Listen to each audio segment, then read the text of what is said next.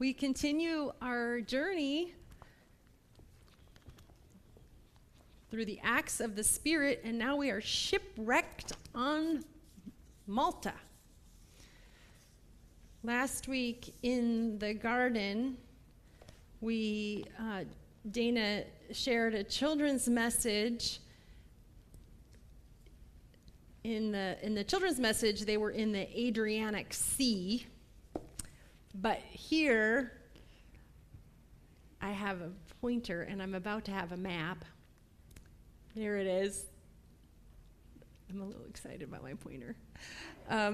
It's the Mediterranean Sea. So last week they were here, and then so Paul has been in all of these arguments and court cases, and he's with Felix and Festus and all of the governors, and they keep kicking him around. Well, go talk to this person, go talk to this person, and then he finally appealed to Caesar, and then they decided, well, he probably could have gotten set free if he hadn't appealed to Caesar. So now Paul has to go all the way up here to Rome. Rome is right up here.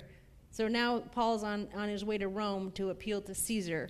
So he's gone from here to here, and then this is all Acts 27. They were around here and around Cyprus, and then they stopped here, and then they were the storm was in the garden last week, which we kind of had stormy weather happened here, and then they shipwrecked on this little dot right here. This is Malta. So this is where our story takes place. They're en route to Rome, but there we are. All done with a pointer. All right. So the question is, what ways do you see the Holy Spirit at work in our passage today?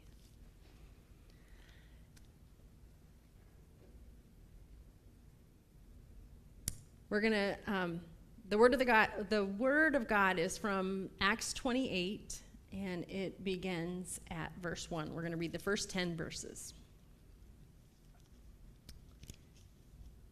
Hear God's word. Once safely on shore, we found out that we were on the island called Malta.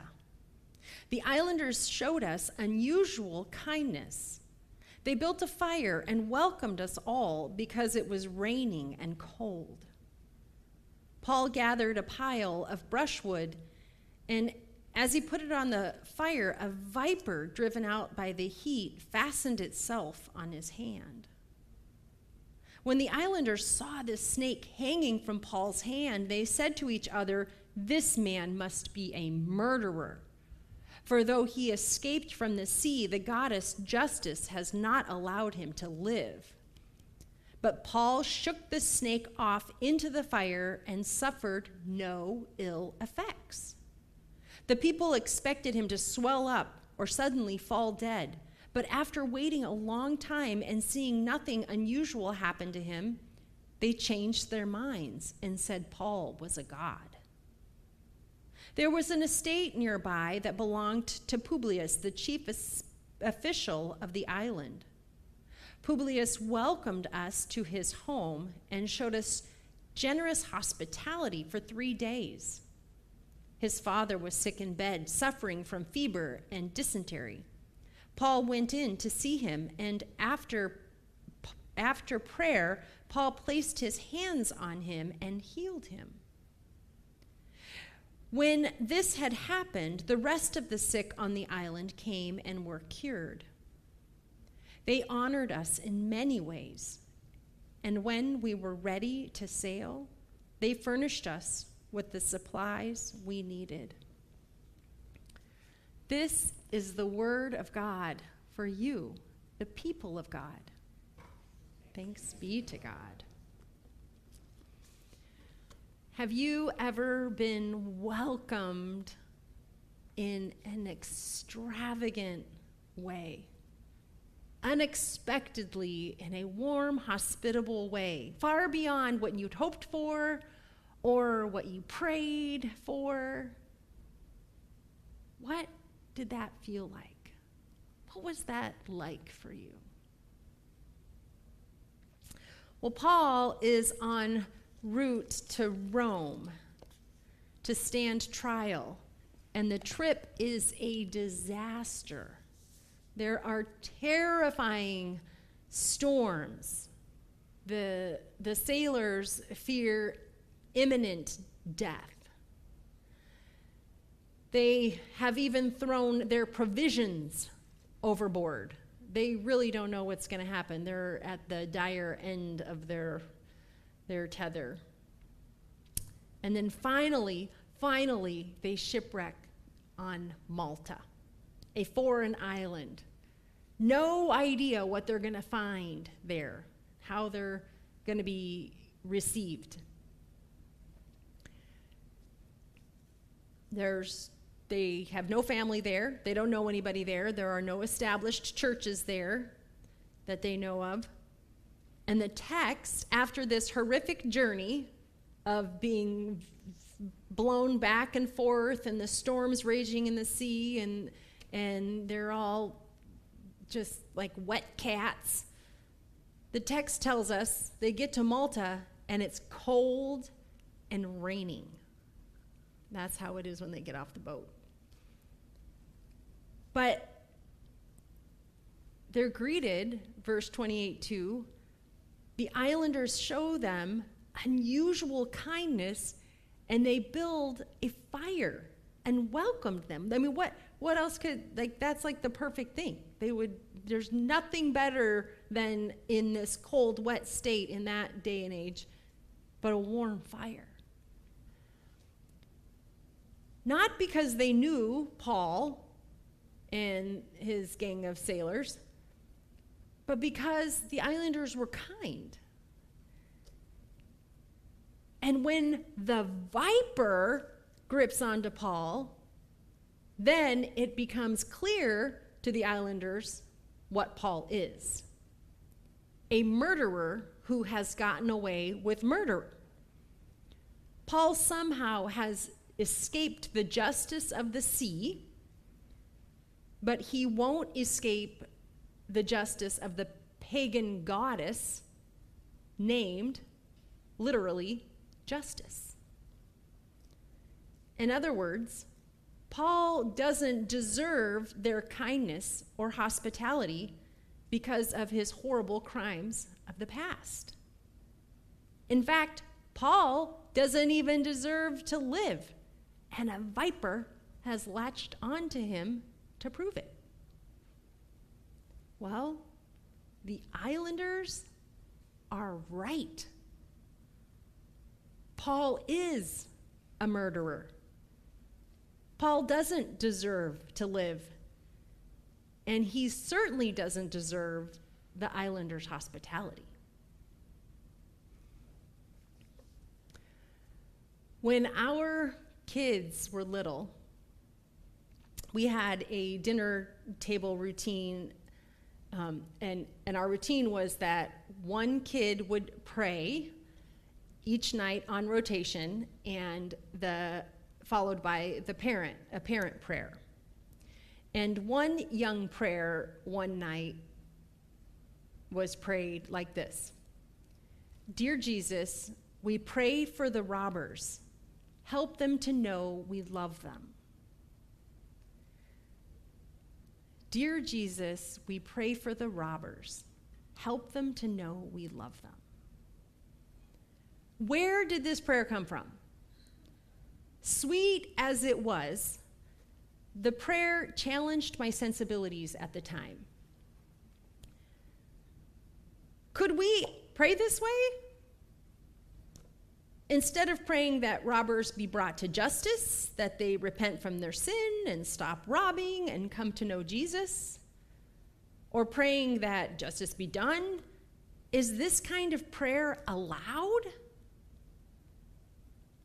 There's a profound amount of self-sacrificing hospitality in praying, "Dear Jesus, we pray for the robbers. Help them to know we love them," at one's own dinner table. A hospitality born of the Holy Spirit that says, I'm not concerned about where you've been or what you've done. My job is to welcome you in the name of Jesus and love you. Well, in our scripture passage, Paul and his companions are welcomed without question. But Paul's number is up. Paul is a murderer who has so far escaped justice. And the deadly viper's venom has now delivered a death sentence.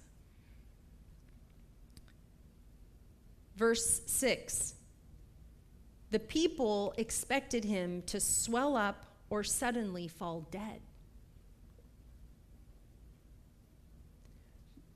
But in a beautiful gospel turn of events, Paul doesn't drop dead. Instead,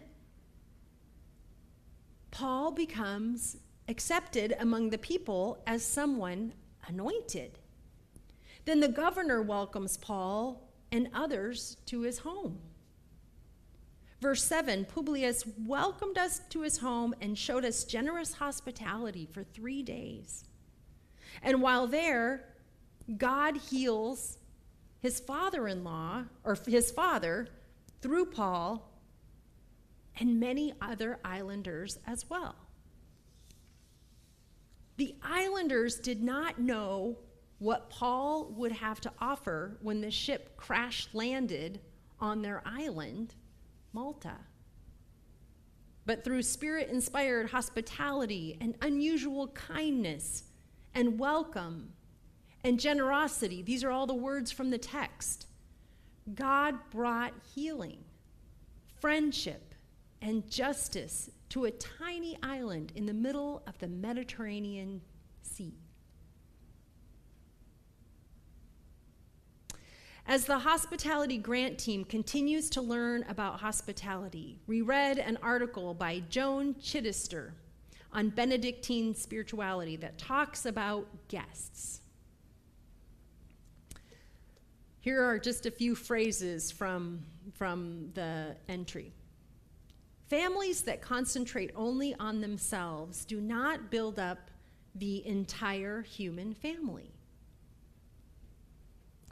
The Benedictine is actually on the lookout for guests, for their needs and their wisdom.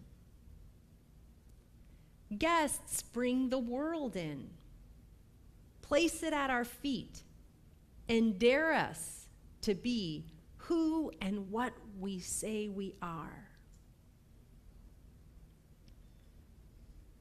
The Maltese Islanders seem to practice Benedictine spirituality, precursors to Benedictine spirituality. I observed remarkable spirituality at the block party we put on together with our neighbors on August 14. It wasn't Creston's block party. It was a Buffalo Avenue summer block party, a joint celebration in our neighborhood community. In fact, it wasn't Creston who welcomed the neighbors. It was the neighbors who welcomed us graciously into their space. Without the neighbors, it would have been another church event. We could have just had it at Mary Waters at the park. But the neighbors and the church hosted the block party together. Neighbors brought their grills and grilled and served side by side, church and neighbors.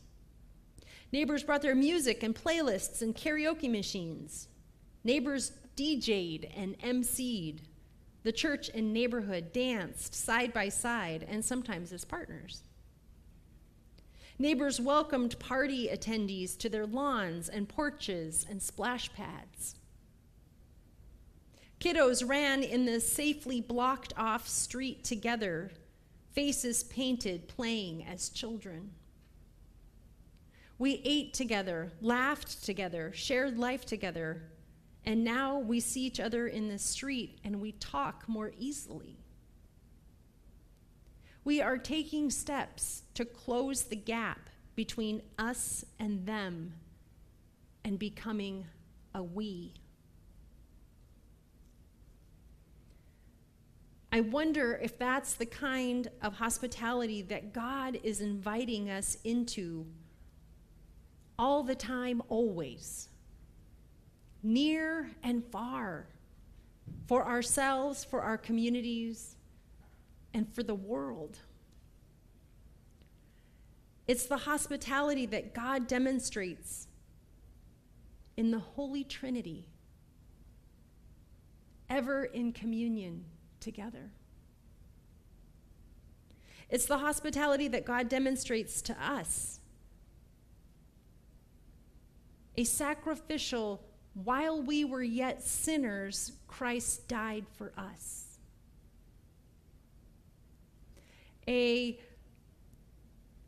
We pray for the robbers, help them to know we love them kind of hospitality. I wonder what God is up to in our midst as the acts of the Spirit continue among us, and as the Spirit leads us together as a community and as a church on this journey of hospitality. And as God continues to show us through Jesus Christ, by the power of the Holy Spirit, hospitality in our very souls, welcoming us day in and day out, day in and day out, to the kingdom come here and now. Let's pray. Loving God of grace, you are an hospitable God, and as you grow our muscles of hospitality, you shape us into your likeness. And sometimes we confess it rubs us the wrong way, and we don't always like and to be molded and changed and stretched in ways that are not quite comfortable. But God, you get us, and we thank you for that grace and mercy and patience. And we pray that you help us. Help us to become a hospitable church, a hospitable community, a hospitable people. Help us to model the fellowship that you yourself embody. We need you. We need you. And we are grateful that you pursue us through your hospitable presence. We love you.